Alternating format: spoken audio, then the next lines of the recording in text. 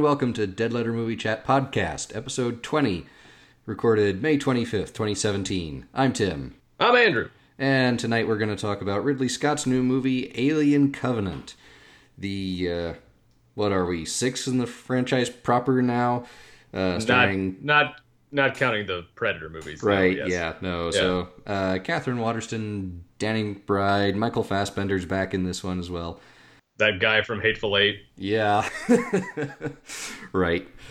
I've forgotten him. Oh, boy. Yeah. Billy Crudup is also in it. Crudup? I'm not sure. I'm not sure either. Anyway. So it's, if you have seen the original Alien, it's more or less a very similar plot. A bunch of people on a ship, hear something, go visit it, go somewhere that is not so nice, bad things happen.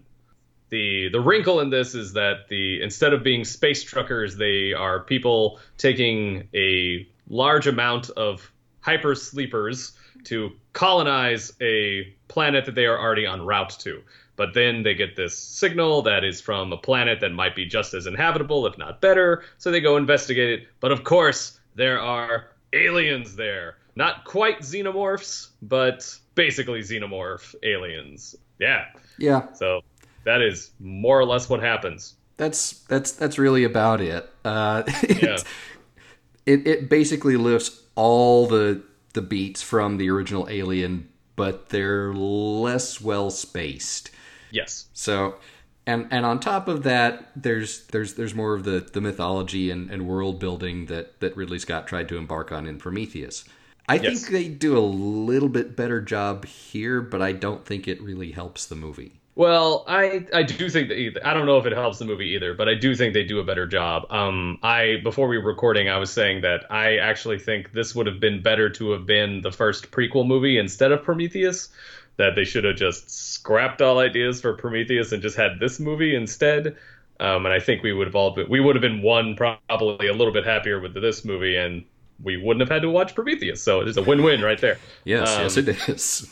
And that was the thing that I think really helps the movie is that I thought it's such a better film than Prometheus that I think it could replace Prometheus. But that doesn't mean this film doesn't have its faults, of course. It does. And one of those faults that, again, I mentioned before we started recording was this tries to do a little bit of backfill for Prometheus. Some of the more head-scratching, nonsensical behaviors you see from the characters in that movie, it tries to explain their motivations a little bit. I am, of course, talking specifically of Michael Fassbender in the role of David, who's again very good here, but yeah, not enough to really elevate the movie.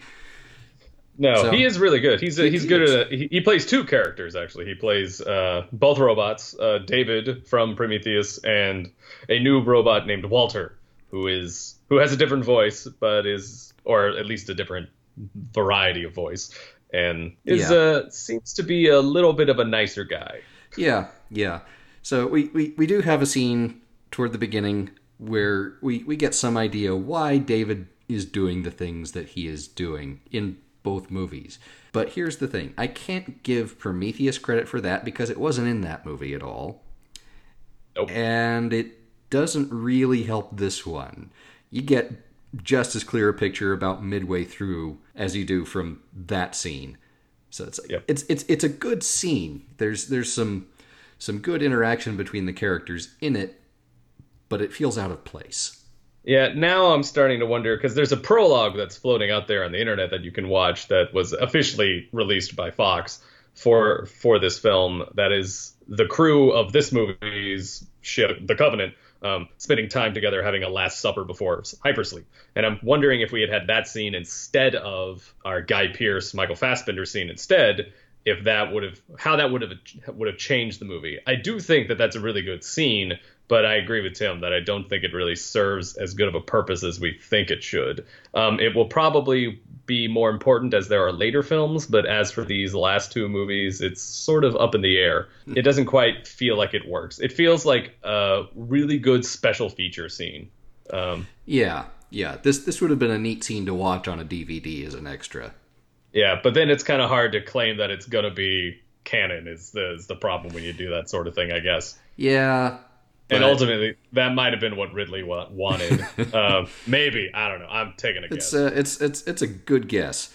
I mean, Yeah, I can't say for sure either, obviously, but it's a pretty good guess. yeah. Overall, the film has it's well made. I mean, like it looks pretty cool. It's shot fairly well. It's got fairly good special effects. The Oh thing yeah. is, though, it takes forever to get started. The first act of the movie is literally when it starts. Like when it's done, the movie actually starts going. Like nothing. Like it's kind of bad that it takes like a good forever for them to get started. Yeah. And Could have trimmed that down to just a few minutes and it would have been just as good.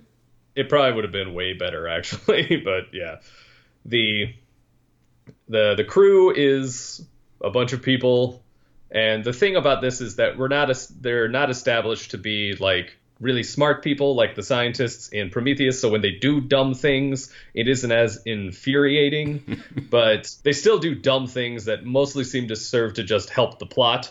Now there's a couple of dumb things that happen that I don't think are like at fault of the characters being dumb, like such as the people that get infected, or at least the first couple guys that get infected. But then there's just some just dumb decisions that are made by people, like, oh, I'm gonna go trust this guy and walk into the dark, scary room with him. This won't end badly. Like, really? Yeah. But the thing I realized while I was watching this movie is that I stopped watching it as a fan of, like, well, okay, I'm only kind of like a passing fan of these alien movies. Like, I like them, I've seen them, but I'm not as into them as other people. But I started viewing it as like a slasher film, and so not being totally into these characters ended up not being so much of a problem because they're just like a couple of steps above like annoying co-ed 7 in a Friday the 13th movie. So I was able to like that pretty well. So once we actually get the monster movie slasher film plot going, then I actually started to really get engaged with the movie and really like it. I do enjoy Catherine Waterston's character and enjoy Danny McBride's, but it takes a while before we really get solid in those characters. They do this interesting thing trying to get us to care about characters by seeing them grieve other characters, which is interesting, but it doesn't quite work. No, I agree. It just doesn't quite get there with that. It's like there are a couple of emotional beats. Yeah, mostly like you said from Catherine Waterston and Danny McBride here, that they work okay, but I still don't really feel that attached to these people. They're whatever faceless teen at the camp where the Yeah, creepy guy with the chainsaw is going to be. exactly. Except in this case, we have alien creatures that do all the same nasty things we have seen them do before. Yes, and that's the other thing. We don't really get too much new stuff with our aliens. We get some interesting birth scenes. I'll say that we get some new stuff there, but they're not. Yeah, it's a still little a bit. variation on the theme. It's just a different spot. It's not just out of the chest this time, folks. Right. And it doesn't skimp on the gore, so if that's what you're into, yeah, you'll get that here, but it doesn't really feel different enough from anything that the movies have done previously to really elevate itself in my mind. I agree. It's like we see all the same beats from the original Alien and in the same order here. It doesn't really mix it up that much. Nope. And there really could be more slasher movie that happens, actually, to make it more. Or actually, I take that back. There could be more monster movie involved, which are similar but different. Like, we could have a little bit more of that. I do think there is an adequate amount of Alien, but I could have had more, I guess is what I'm saying. Yeah, and I'm actually kind of wary on that Yeah. point, because one of the things that I think made the original work so well was the whole idea of less is more. The less you see the I don't monster, mean yeah. I don't mean I need to see it. I mean, like, Right. we just could have more plot having to do with it. Sure. Okay, yeah. I'm with you there, because I actually think that is one of my other quibbles with this one. Is like, I think we see a little too much of these creatures. Okay, that I'll buy into. Yeah, that I get. Yeah, okay, yeah, because this one, there's a lot of daylight in this movie. There's a lot of daylight, and there are aliens almost immediately, and they just kind of keep coming. Which kind of hurts the atmosphere. I mean, that's just what it does. I mean, I'm Yeah. not saying it's impossible to cause dread in the daylight. It's just harder, is all I'm saying. And it doesn't quite get there. Actually, there isn't really much dread at all. But No, I just didn't get a whole lot of tension out of this movie. It's like, yeah, it's okay, but like you said, you kind of have to treat it as more like a mindless slasher horror film. in space. Yeah, yeah. The original Alien to me is still like a near perfect example of this kind of movie because it does everything so well. And this one does the same things and does them okay, but not Yeah. great. Yep. That's the thing. It does an okay job. I was entertained. I had a pretty good time. I was really engaged, but nothing really surprised me. I enjoyed the two leads. I enjoyed some of the creature effects. I don't know. I had a good time. I didn't leave the theater being annoyed that I spent money on this, and I kind of did that with Prometheus. Yeah. So I guess for me, like this is sort of on the cusp of a grade here, but I'm going to say it's probably a really strong C plus. If I actually think if you are more of a fan of the series, you're going to like this movie less. Which is weird because this is very, very clearly a movie for the fans with all the lore and the mythology surrounding the aliens. Yep. Yeah, I mean, I didn't feel bad after this movie. I just felt kind of, okay, that was a movie. So, yeah, flat C from me. All right. Well, I'm not so put off that I won't see the next one. I'll say that. Though I may wait till DVD or whatever. Yeah, I don't know.